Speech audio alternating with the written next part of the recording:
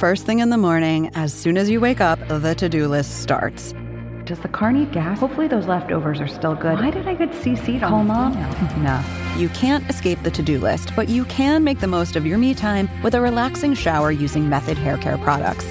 Try Pure Peace Volumizing, Simply Nourish Moisturizing, or Daily Zen Shampoo and Conditioner for daily use. All formulated with long-lasting fragrances and are safe for color-treated hair.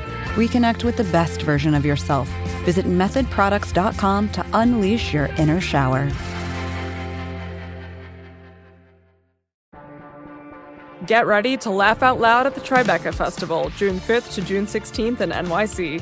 Experience hilarious talks, comedy specials, and feel-good films with your fan-favorite comedians like Hannah Einbinder, Judd Apatow, Neil Patrick Harris, Tig Notaro, and more.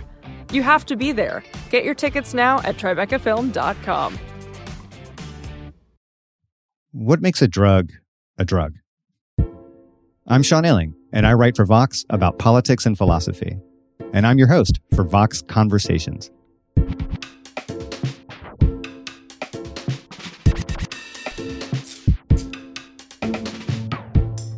It's strange to say, but we don't really have a good definition of a drug.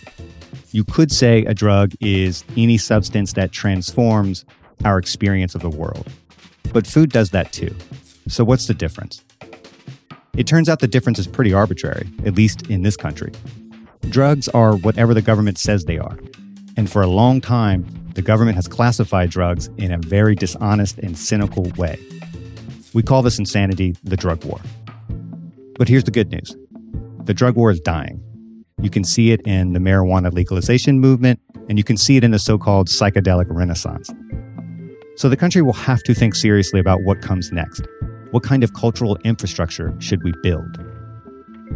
Michael Pollan is perhaps best known for his 2018 book, How to Change Your Mind.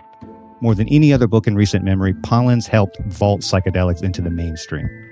And it remains one of the best explorations of the therapeutic potential of psychedelics. Pollan's got a new one out called This Is Your Mind on Plants. This one is about psychedelics too, but it's a much broader look at our all-too-human obsession with psychoactive plants. And not just hallucinogens, but also caffeine and opium. So we talk about that, and we explore what we can learn from other cultures about how to use psychedelics, and why he thinks these plants can help reshape our broken relationship with the natural world. Michael Pollan, welcome to the show. Thank you, Sean. Good to be here. I want to start with a deceptively simple question, which is, what is a drug? Yeah, it's only deceptively simple because it's hard to say. I looked at that question. I mean, I think of it as something we ingest that changes us in some ways. But of course, you could say that about a lot of foods also. You could say that about sugar. You could say that about chicken soup. So I went looking at the Food and Drug Administration, who you would think would have nailed this down a long time ago. But they basically decided, they describe a drug as essentially an item that is not food that is called a drug by the FDA. So it's what the FDA says a drug is. That's so weird, right? I mean, I guess in both cases, you ingest a substance that changes you, changes how you feel, changes your chemistry, changes your body even. And it's still not clear to me what makes a food and what makes drugs. Yeah, I think that there are a lot of cases right on the edge. I mean, sugar is a great example. You know, if you've got kids and you've watched how they respond to sugar, there's no question it's a drug. But then what about a placebo? I mean, that is something you ingest that changes you, but it's not a drug in the pharmacopoeia. So it's kind of a mess. And it's our first indication that there's something very arbitrary about illicit versus licit drugs. I mean, in that case, an illicit drug is whatever the government has scheduled, listed as their list of drugs that can be abused. Well, I've always thought of drugs as collapsing in one of two categories, and I'll just throw this half-baked idea at you, and you can respond to however you like. There are drugs that wake you up and drugs that put you to sleep. And I don't mean that in the kind of conventional upper and downer sense. I mean, there are drugs that make you more alive, more connected, more aware. And there are drugs where the point is to be less alive. The point is to change how you feel on the inside so that you don't have to deal with what's happening on the outside. Is that too simplistic in terms of how to think about this? No, I think there's some value in that, but there are cases of the same drug doing both those things. I mean, alcohol is a very good example. At a low dose, it could have that effect of making you feel more alive, more fluid, more connected.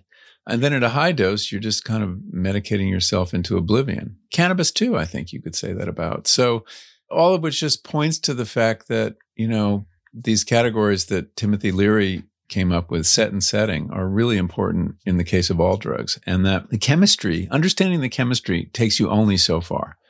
Your expectations, your environment, your intentions, and the dose, all these things can dramatically affect what happens. So I think we have to realize that there are chemical hooks in drugs, but there's so much else going on. Andrew Weil, in a wonderful book he wrote 50 years ago now called The Natural Mind, he describes drugs as active placebos. In other words, they're doing something, but a lot of what they're doing is constructed by us. Why is it that, at least in your opinion, human beings have always been so determined and so interested in changing their own consciousness? I mean, what is it about ordinary or banal states of consciousness that bore us or scare us or limit us in some hard to describe way? Yeah, this has been a question I have been interested in for a very long time, as long as I've been writing about the relationship of plants and people, which has concerned me since my first book in 1991. I think it's very curious that it appears to be a universal desire of our species, and not only our species, to change consciousness, that we're not satisfied with everyday normal consciousness. And you alluded to one reason, I think boredom. I think that people seek novelty, and they seek novelty in states of mind as well as places and activities. So that's one. The relief of pain is another, and that's one of the most important things we've used drug for. I mean, for most of the history of what we now call medicine, pain relief was about all you could get out of it. And opium was the greatest drug in the pharmacopoeia because it could lift pain. So that's another important thing. And other drugs, whether they act directly on pain or not, distract you from pain. And that's often just as good. I mean, cannabis works that way for some people. The experience of pain isn't really diminished, but you don't give a shit at certain doses. But I think that there are more interesting reasons that we use drugs. And one is that the kind of novelty they contribute is useful to us as a species. The way I describe it in the book is that they're mutagens, in a sense, in the cultural sphere. In the same way that mutations in DNA lead to variation and every now and then produce useful traits that then give an advantage to the individuals or the species that acquired them. In the realm of culture, where we're talking about memes rather than genes, at least in Richard Dawkins' formulation, drugs have a similar mutating effect on cultural memes. They give people ideas. They plant metaphors, images, all these things that feed into cultural evolution in a way similar to the way mutation and variation feed into biological evolution. That's pretty speculative. I don't know that I could prove it scientifically, but I think that's part of what's going on. The other important things that drugs do is increase sociality. Drugs like alcohol at mild doses make people more fluid socially, more interested in other people. MDMA does this too. And those drugs, probably like religion and other activities, human activities, made us more sociable creatures. And that was very important to our success as a species. We're very social creatures, and we use drugs to increase our comfort in social environments, which, probably led to reproductive edges for the people who were most social.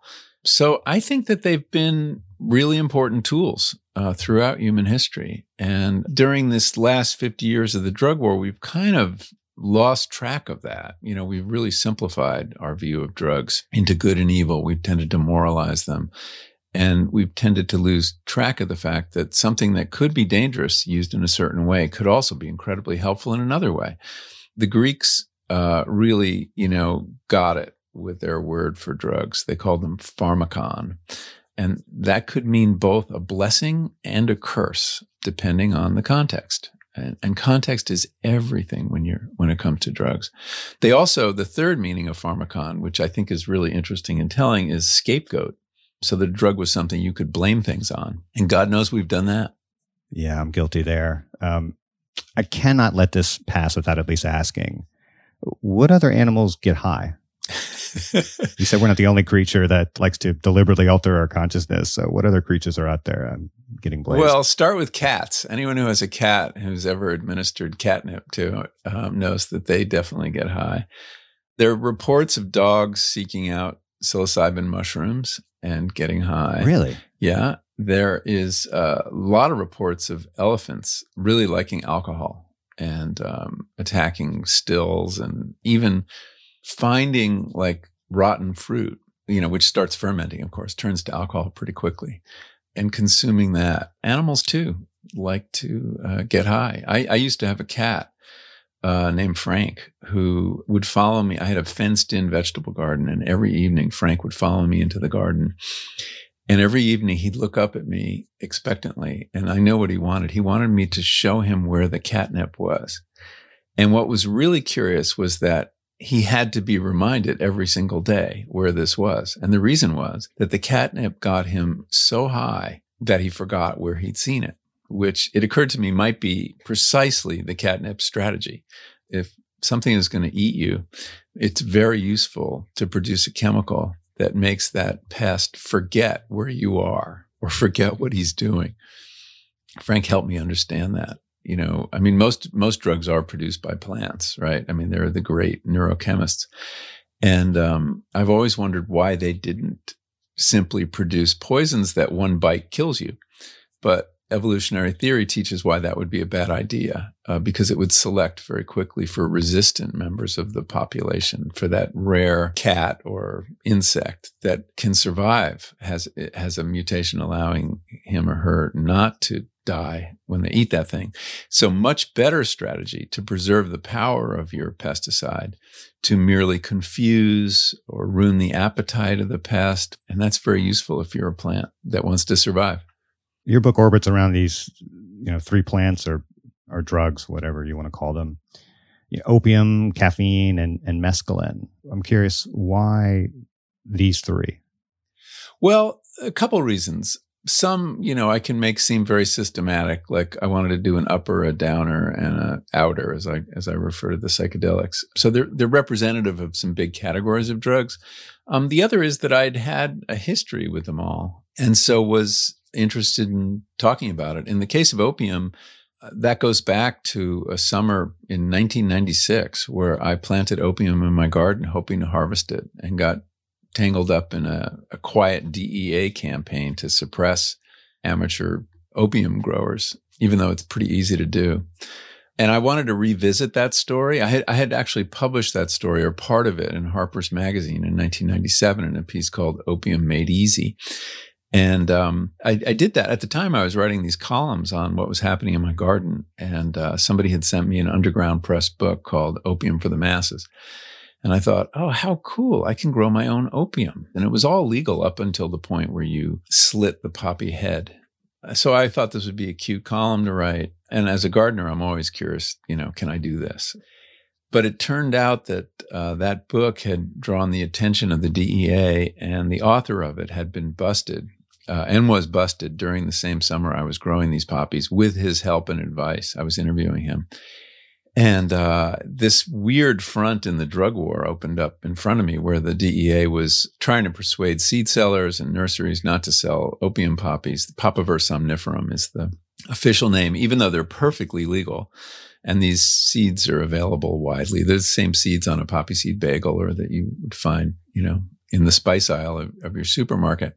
Anyway, he, without going into the whole story, I suddenly find myself in this situation where I'm growing this narcotic in my garden. The police presumably have the record of my communication with this person they've thrown in jail. But you see, if you grow Papaver somniferum with the intent of making a narcotic, it is a very serious violation of the federal drug laws, punishable by a fine of from 5 to 20 years. So how do you prove intent? Well, ownership of this book, and in his case, authorship of this book. So they had really come after him hard, and I thought I was next. So I had a summer of fear and paranoia, waiting for my poppies to ripen. You're such a badass, Michael. But the very summer that I was growing opium in my garden and getting tangled up in this weird front in the drug war, Purdue Pharma was introducing OxyContin, which was legal, FDA approved.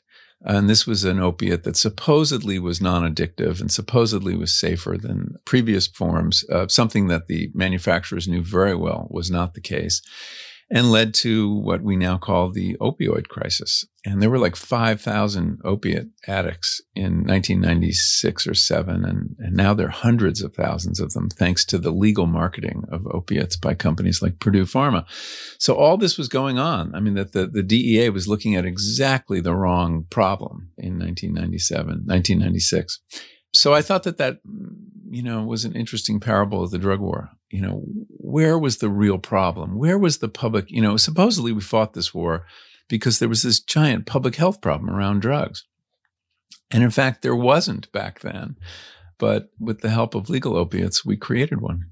The most incontestable right we have, in my opinion, is the right to experiment with our own consciousness, with our own mind. And yet the state is extremely interested in policing how and whether we do this. Why is that? I think because the state at various times regards drug use as a tremendous threat. There's certain drugs that kind of contribute to the smooth working of society.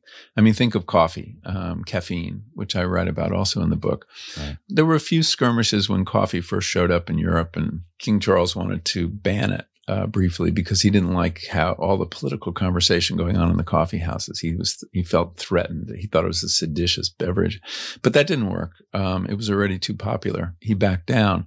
In general, though, a drug like caffeine is making us better workers, more focused, less drunk. It's a great drug for capitalism. Capitalism loves caffeine, and as well it should. And you need no better proof of that than the existence of the coffee break as an institution. I mean, think of it. Here is a case where your employer gives you a drug free of charge and then gives you paid time in which to enjoy it. That's all you need to know about, like, who's benefiting from caffeine.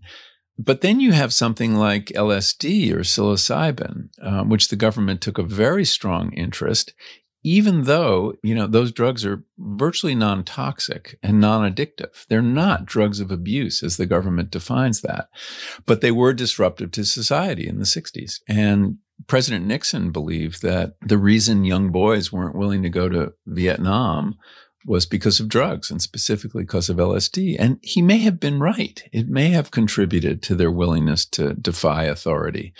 I mean, these are substances that, taken in the right context, do encourage independent thinking of various kinds. So LSD was seen as very threatening, and parents thought it was threatening. I mean, here was a rite of passage, the acid trip, that, unlike most rites of passage, didn't fold the person more tightly into society. It had the opposite effect. It made this young person feel that they were in a whole other culture and wanted to dress differently, talk differently, have different mores.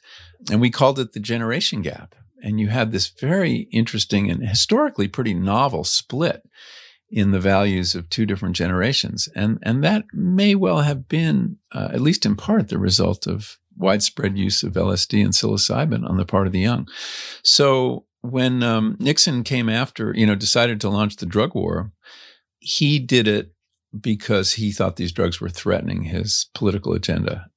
And he may well have been right. It's interesting.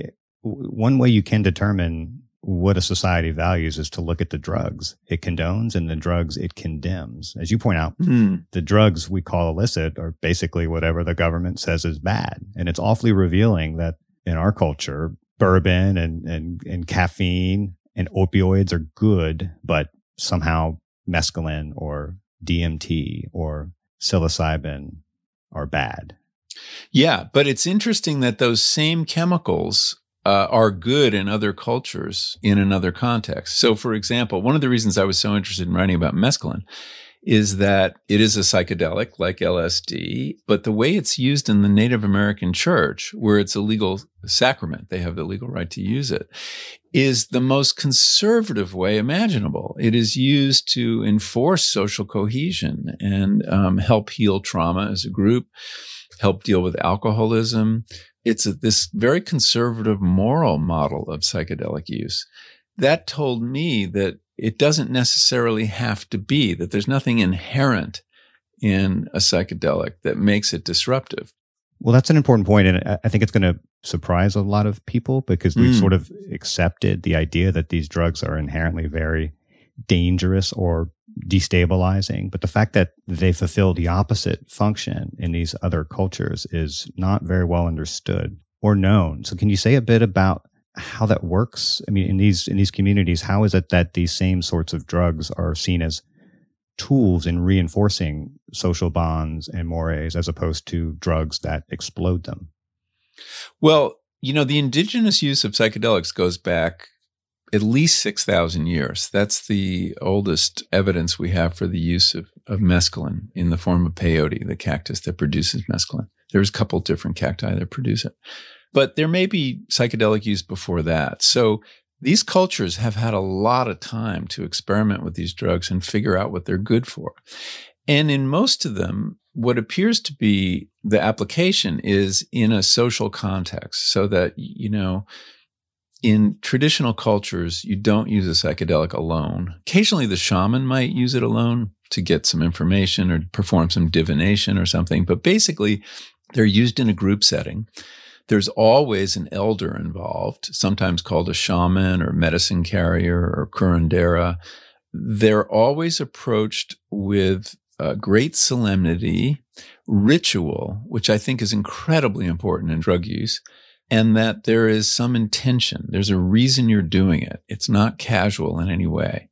So you're not doing it for thrills. You're not doing it for self-exploration. You're doing it for this communal healing or practice of religion.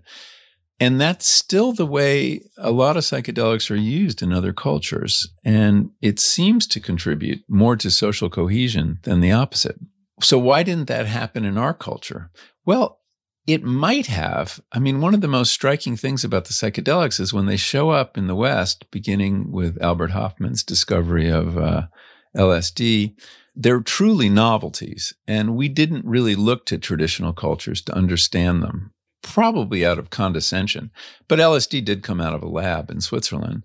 And basically, these are powerful substances that arrived without an instruction manual. And so we just started that process of trial and error that other cultures may have gone through 10,000 years ago.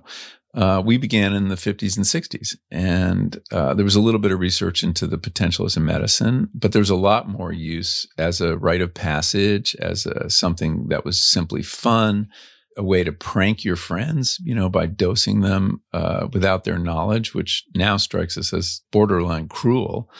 And so we didn't know how to use them, and we tried a lot of different things. And some of them were disastrous, and people got into serious trouble. I don't think we should minimize that. There were some suicides. There were certainly accidents, and stupid things happened. And the CIA got people into trouble on them also because they were doing research.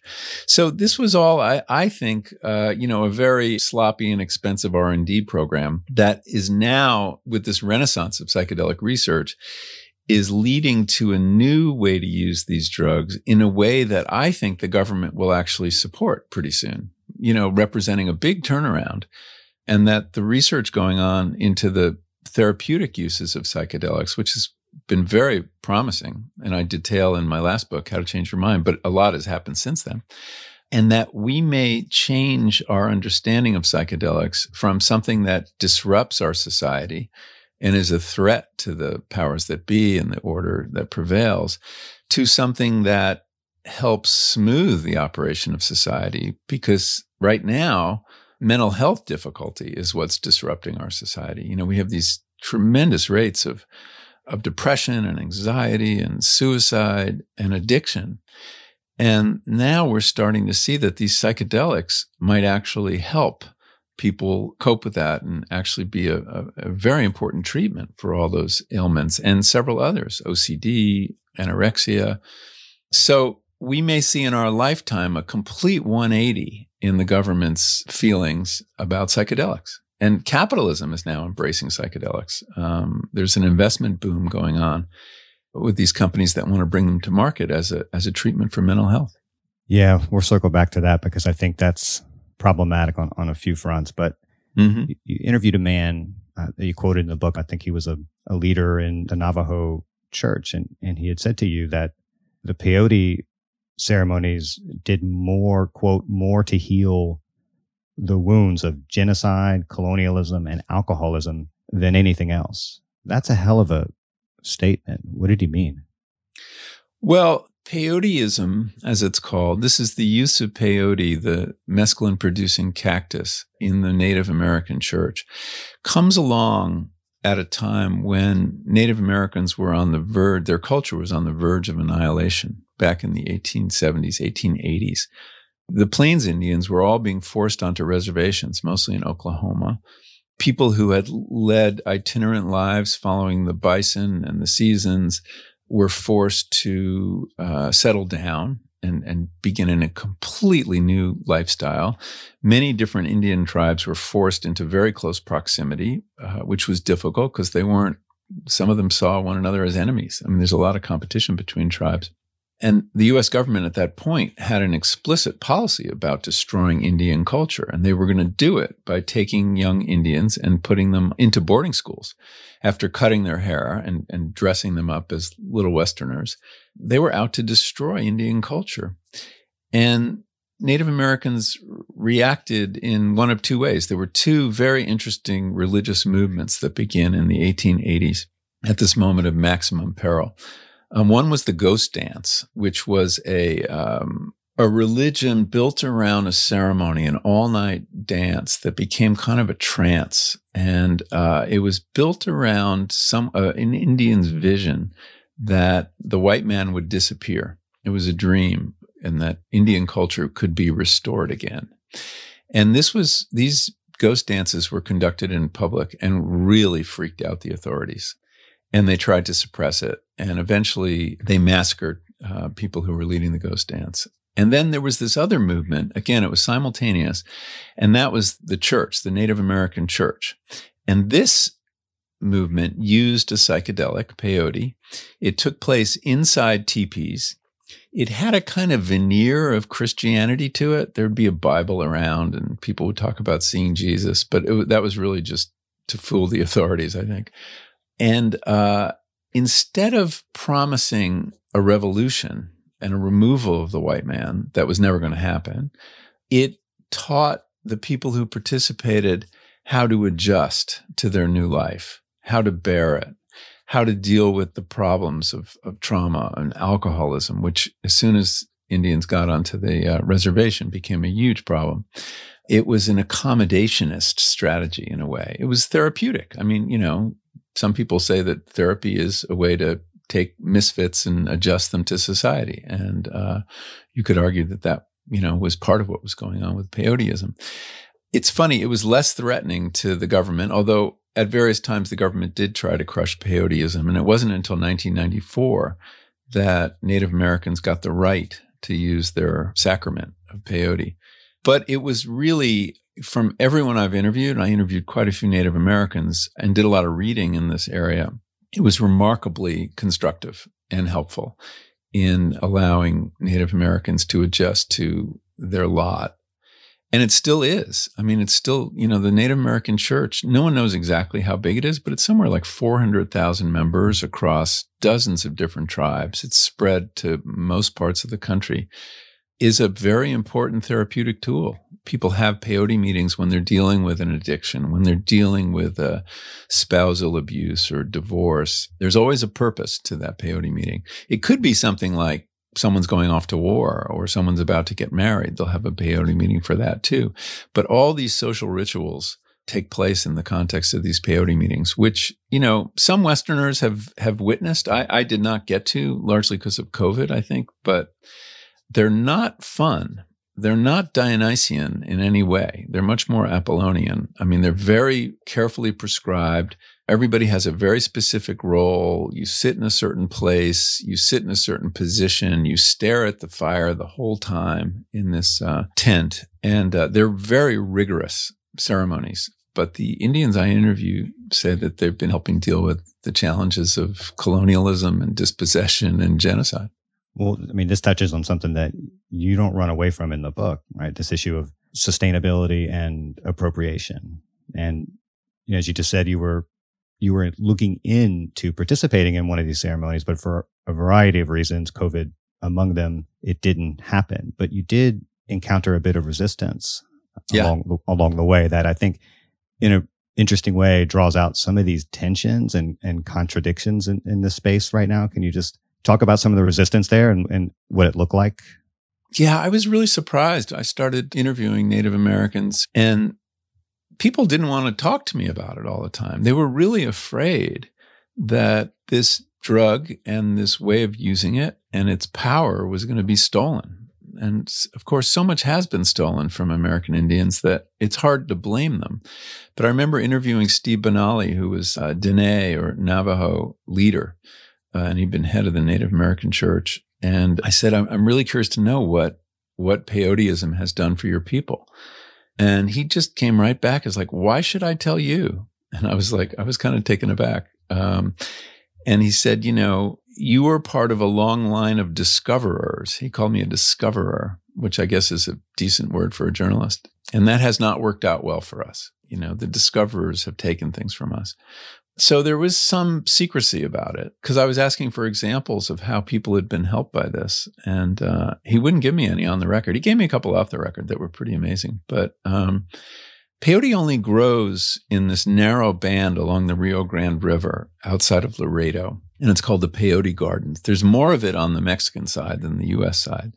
And as demand for peyote has soared, there's real concern that there won't be enough to keep this church going, keep it healthy. So there's a conservation effort underway. To me, it argued for non-Native people leaving it alone. This is really an important tool for Native Americans to deal with what are, tremendous social problems that are our fault. And that for us to compete with them for this precious good seems to me deeply unfair. And so I concluded that the best way to honor peyote was to leave it alone. And if you're interested in the experience of mescaline, there are other cactuses which are more common and easy to grow, San Pedro being one, also called Wachuma, whereas peyote takes 15 years to get from a seed to a little button that you can eat. Wachuma grows very quickly and grows in all sorts of places. And people don't know about it, but if you're interested in trying mescaline, that's what I'd recommend.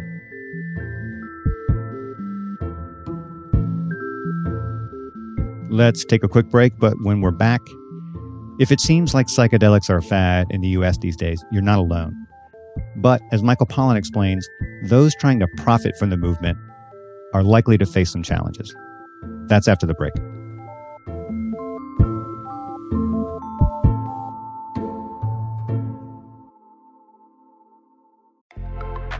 Did you know the Tribeca Festival premieres more than just film and TV? Tribeca's audio storytelling program, sponsored by Audible, is happening June 9th to 13th in NYC. It includes premieres of new indie podcasts and live tapings of popular podcasts you know and love. Attend Slow Burn, the hit narrative podcast exploring the Briggs Initiative. Experience an exclusive live taping of Criminal with special guest Melissa McCarthy as they investigate complex stories of people who've done wrong or been wronged. Or get a vibe check on today's politics, entertainment, and news with a live taping of Vibe Check with Lena Waithe. Don't miss it. Get your tickets now at tribecafilm.com.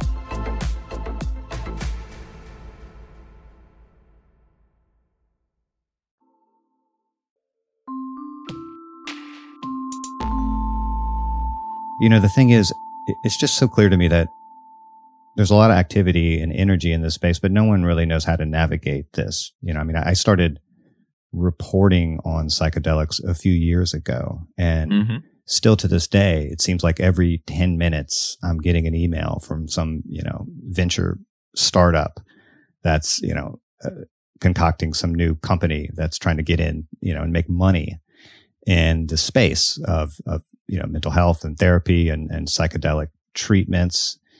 One of the people you interviewed in the book had said, if there's money to be made from peyote, nothing will stand in the way.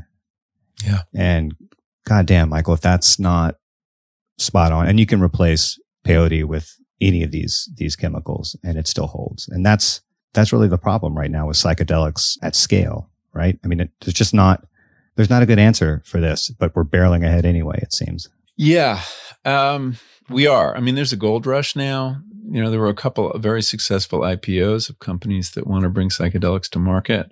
As yet, there is not one that's working with mescaline, although there's one that's out there raising money. It hasn't had an IPO yet.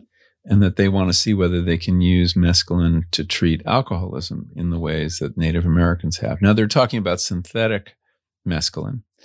And you can argue whether that represents appropriation or not. There are definitely Native Americans who think even if you're synthesizing mescaline, that is a taking. I'm not sure I agree with that. But they're concerned that there will be extractions from peyote. It may be that there are other things in peyote besides mescaline. It's a very Western attitude that there's the active ingredient and everything else is, inert. But in fact, with psychedelics like psilocybin and mescaline, there's a bunch of alkaloids. I think there are 50 in peyote, and maybe some of the others are having an effect, and maybe they'll go after those at some point. So I understand the fear. And that there is a land grab going on and efforts to patent things that grow in nature. There's a lot of efforts to patent psilocybin, even though it's been produced by mushrooms for millennia. Whether that'll succeed or not, I don't know. But it's troubling. I think that we need to recognize the indigenous roots of this knowledge that we're playing with and honor it in some ways by helping with conservation, by recognizing the role of indigenous peoples in psychedelic therapy, what we call psychedelic therapy. They call it, of course, medicine.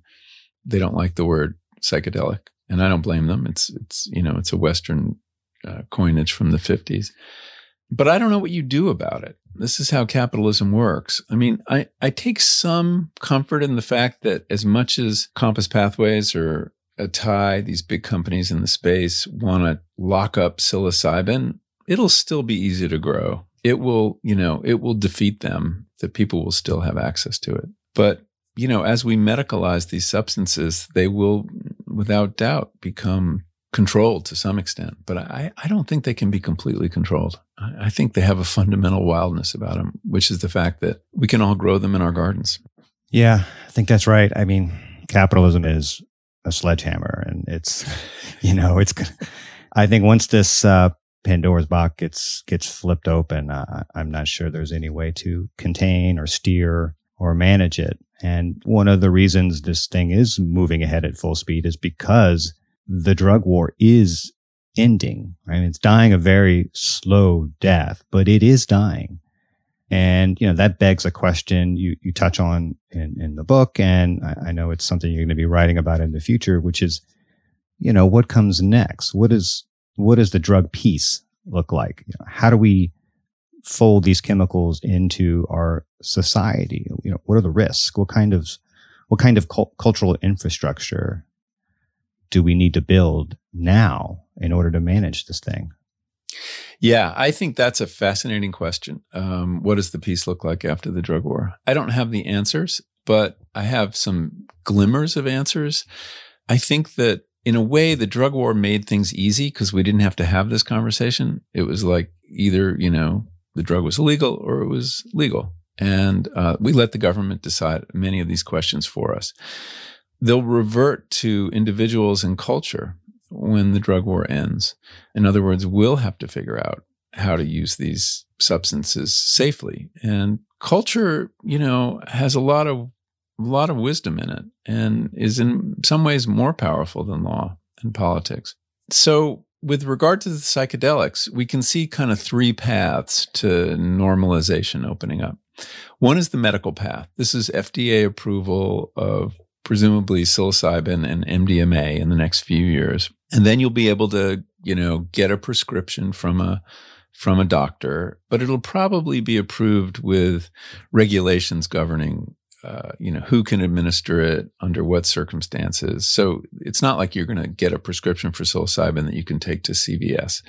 They'll probably approve a whole protocol or regime, a container for the experience, which will involve, having a guide with you, preparing you carefully, sitting with you during the experience, and then afterwards helping you interpret it in what's called integration. So I think that is going to happen, and that will be how it works. And exactly where it happens isn't clear. There'll probably be retreat centers that'll look a lot like spas, and they'll be expensive like spas. There's a company called Field Trip Ventures, which is building these spas right now, these clinics in cities across America. They're doing it with ketamine, which is already legal and is sort of like a psychedelic. And that's kind of the stalking horse for psilocybin as far as they're concerned. But I think it costs like $5,000 for a session. So that's not going to be that accessible. Big question whether insurance will cover it, and that'll have to do with whether it works better than antidepressants, which I think will be the case, but also whether it's cheaper. And that is going to be a hard one because you need so much support. You need many hours of therapy along with the single dose or double dose. So that's one path. The other path, interestingly, was charted by Native Americans, and that's the religious path. I don't know that people realize, but that not only do Native Americans have the right to use peyote in their ceremonies, but there are 2 ayahuasca churches that have won that right in America to administer ayahuasca as their sacrament. And there are new psychedelic churches popping up now all over the place. Psychedelic churches, around psilocybin, around LSD, around ayahuasca. And people are just kind of getting together and calling it a church. And how real this is or not remains to be seen. I think a lot of people are sincere, and there is a lot of ritual around their use of these drugs. But what is interesting to me is that the jurisprudence of this Supreme Court around religious freedom is going to make it very hard for them to reject these churches. If Hobby Lobby, a corporation, has the right to essentially supersede federal regulations and laws if they conflict with their religious beliefs, well, the drug laws are going to fall too in this context. I think it's going to be like an exploding cigar, in front of Sam Alito or John Roberts when the Church of Lysergic Acid comes before the Supreme Court. They're going to be hard pressed given the precedents that they've laid down. Well, if nothing else, the legal acrobatics will be a sight to behold. Oh, it's going to be a great fight. And there already is apparently this cadre of lawyers, and they call themselves psychedelic lawyers, centered around Boulder, Colorado, apparently. Of course. That is willing and able to help these churches advance through the courts and reach the Supreme Court if necessary. They have to get busted first. They're looking for the right case. So that may be a second path where people will have access to psychedelics. They, join a church where they're administered with a certain amount of ritual. And that strikes me as, a completely sane way to do it. I'm sure some of these churches are going to be, phony as a $3 bill, but a lot of them are very sincere, and they will be developing the kinds of rituals and intentions that will contribute to a safe use of psychedelics. At least that's my hope. So that's a second path. And then this third path is the one that's least well defined, and that's healthy people who want to use psychedelics and don't buy into the whole spiritual, angle. Right. Really secular people who feel they want to do it for self-exploration or for personal growth in some ways. And how will they be able to use it? I tend to think they will be able to use it legally under the rubric of the medical model, in that in the same way many of us seek psychotherapy who do not have DSM diagnoses of mental illness, but nevertheless find it really useful to talk to a therapist and, to deal with problems in their relationships or in their careers or just general unhappiness. there will be places you'll be able to go where a presiding MD will write the prescription, and guides will guide you through the experience. And then, of course, they'll illicit use will continue, and I'm assuming will not be a priority for law enforcement. I mean, in a way, it isn't already. Psychedelics do not get the kind of attention that other drugs do from law enforcement, which I think has something to do with the fact that they're used mostly by affluent white people so far, who have not been the target of the drug war.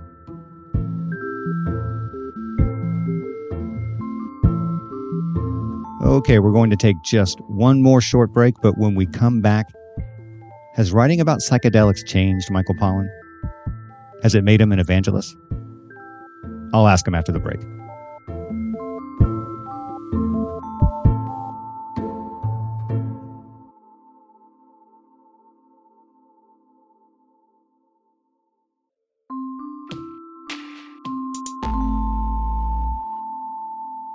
You may not love this language, but I feel like you're becoming a bit of an evangelist on this particular issue, right? It seems to me like the experiences you had writing the last book changed you, and it changed how you relate to your own mind and to the world. And the fact that you followed it up with this book seems like an affirmation of that. And, it's kind of a glib question to ask if you think psychedelics in particular can, save us.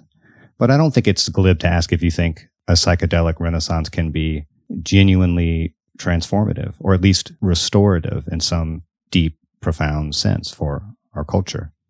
Well, I do think, and I did learn this from my experience, but not only my experience, from the research as well, which is panning out, the kind of research that was just getting started when I wrote How to Change Your Mind and published it 3 years ago, that I do think they have a contribution to make to relieve human suffering. The tools we have now to address things like depression are really crappy.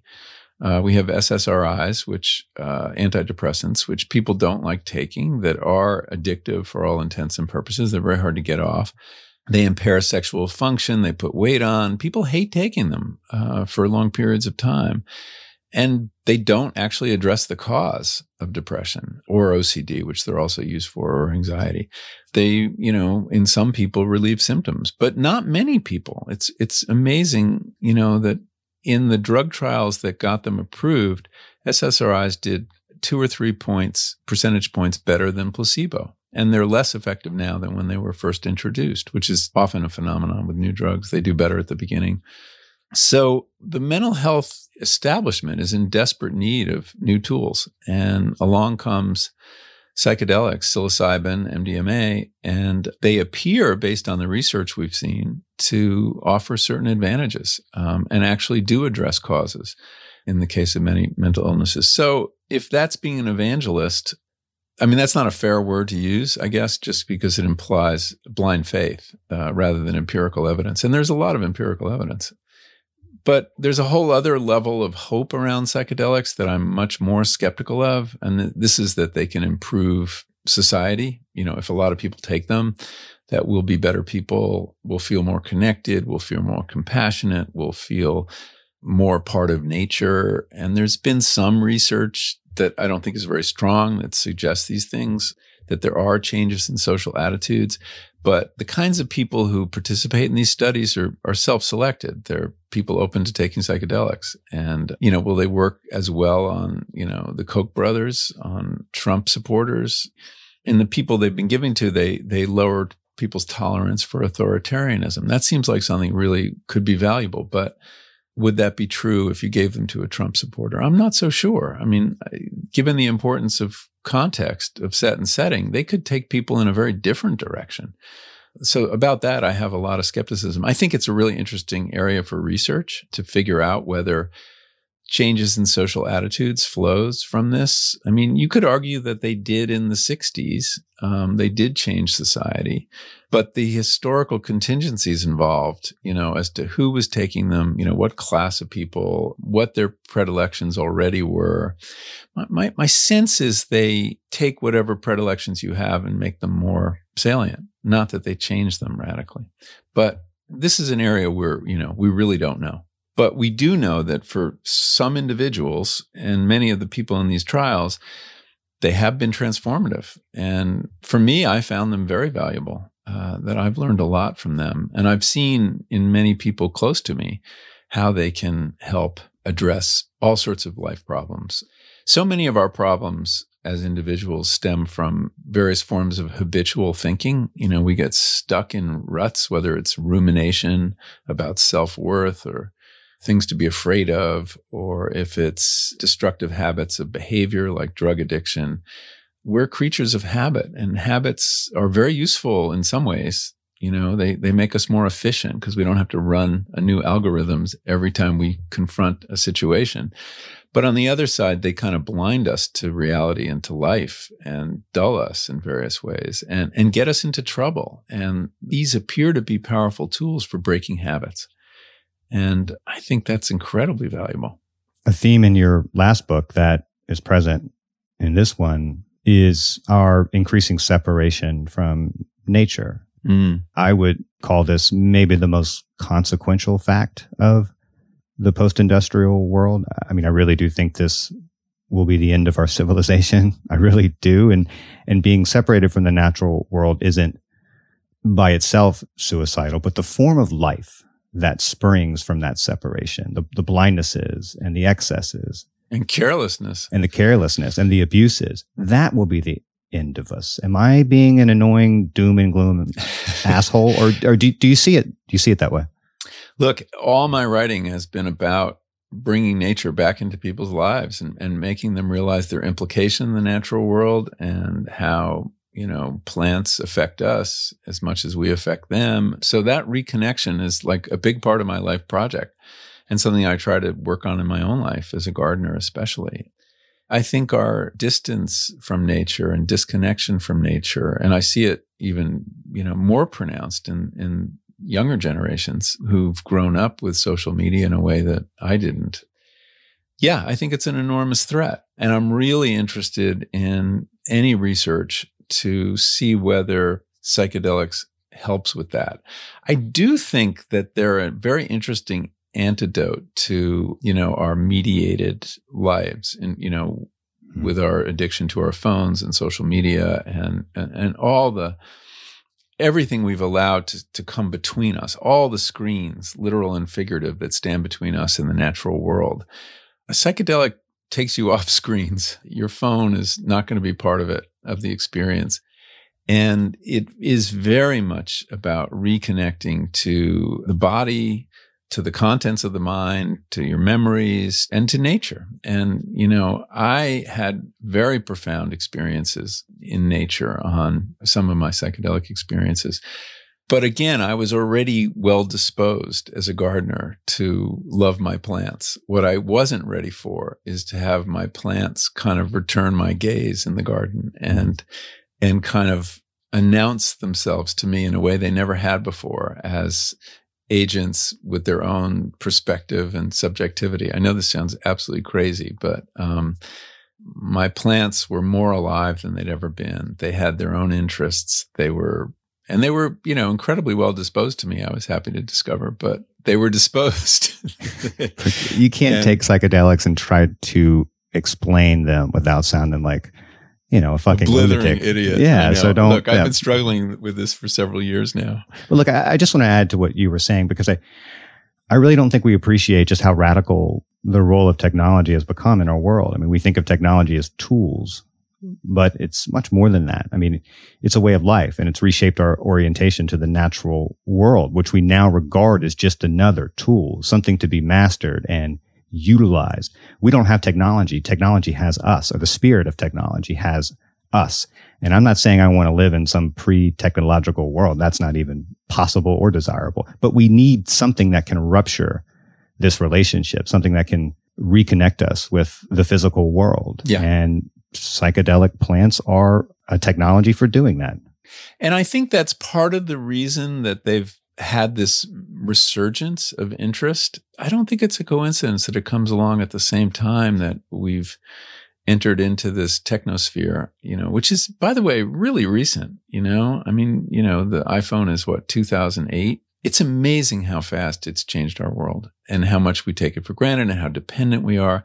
And I do think psychedelics is a response to that. And it's really interesting that they're of such interest to the people who built that world, to founders at Facebook. And I'm not talking about Mark Zuckerberg, but other founders at Facebook who are a big part of psychedelic philanthropy. And there are lots of people out here in Silicon Valley who are having psychedelic experiences and working with guides. And they're more deeply involved in that world than anybody else. And I think part of them has a revulsion about it too, even as it's made them all their money.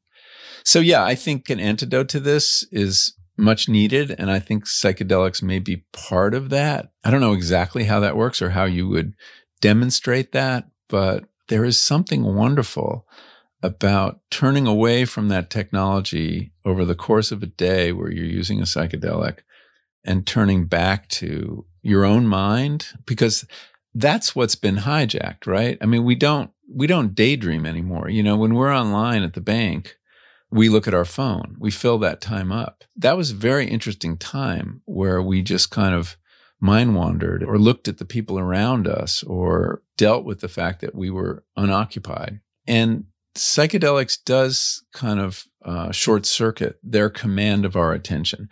It's a powerful alternative center of gravity for your attention, really powerful. And even though it's just temporary, it reminds you about the depths of your own mind or the exquisite beauty of a garden or your connection to other people. So it seems to me that is an important value here. And it might explain why now. Why are we so interested in psychedelics now? It's an interesting question. And look, I share your skepticism that, dosing the world will obliterate all of our problems. But, I'll also say, and I annoy some of my more atheistic materialist friends. And for most of my life, I've considered myself both of those things. And to some extent, still do. But I have come to believe in the potential, at least, of a more meaningful life rooted in the natural world. And psychedelic plants are certainly one possible anchor of such a life. And, again, I'm not trying to be an evangelist here, but I really do think there's a peculiar species of alienation that plagues modern life. And maybe psychedelics aren't the answer. Maybe they're not even part of the answer.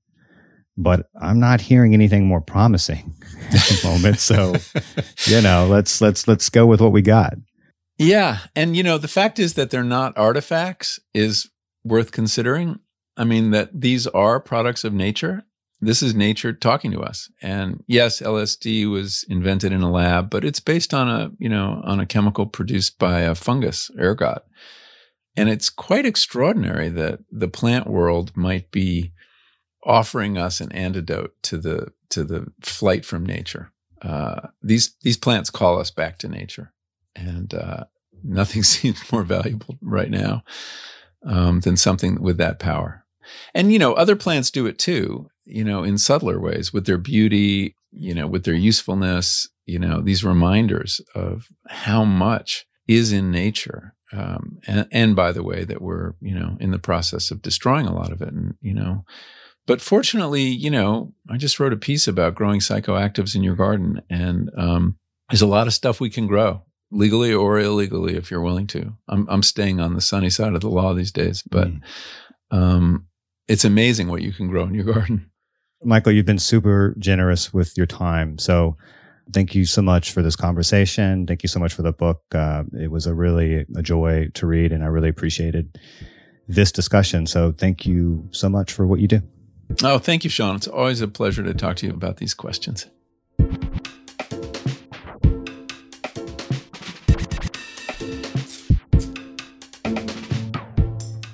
Vox Conversations is produced by Eric Janikis. Our editor is Amy Drozdowska. Paul Robert Mounsey mixed and mastered this episode. Our theme music was dreamed up by the mysterious Breakmaster Cylinder. And Liz Kelly Nelson is the VP of Audio at Vox. If you like the show, let us know. Room for improvement, we want to hear that too. We're curious to know what you think, what you want more of, what we could improve. And if you have ideas for future guests or topics, send us your thoughts at voxconversations@vox.com. And hey, if you did like this episode, share it with your friends, rate and review. and join us on Thursday for a brand new episode. A big part of what makes Vox Conversation special is you, our listeners. So we're asking for your help by filling out a short survey. Your responses will help us understand who's listening and what you're looking for. Go to vox.com/survey. It takes 5 minutes, tops. That's vox.com/survey.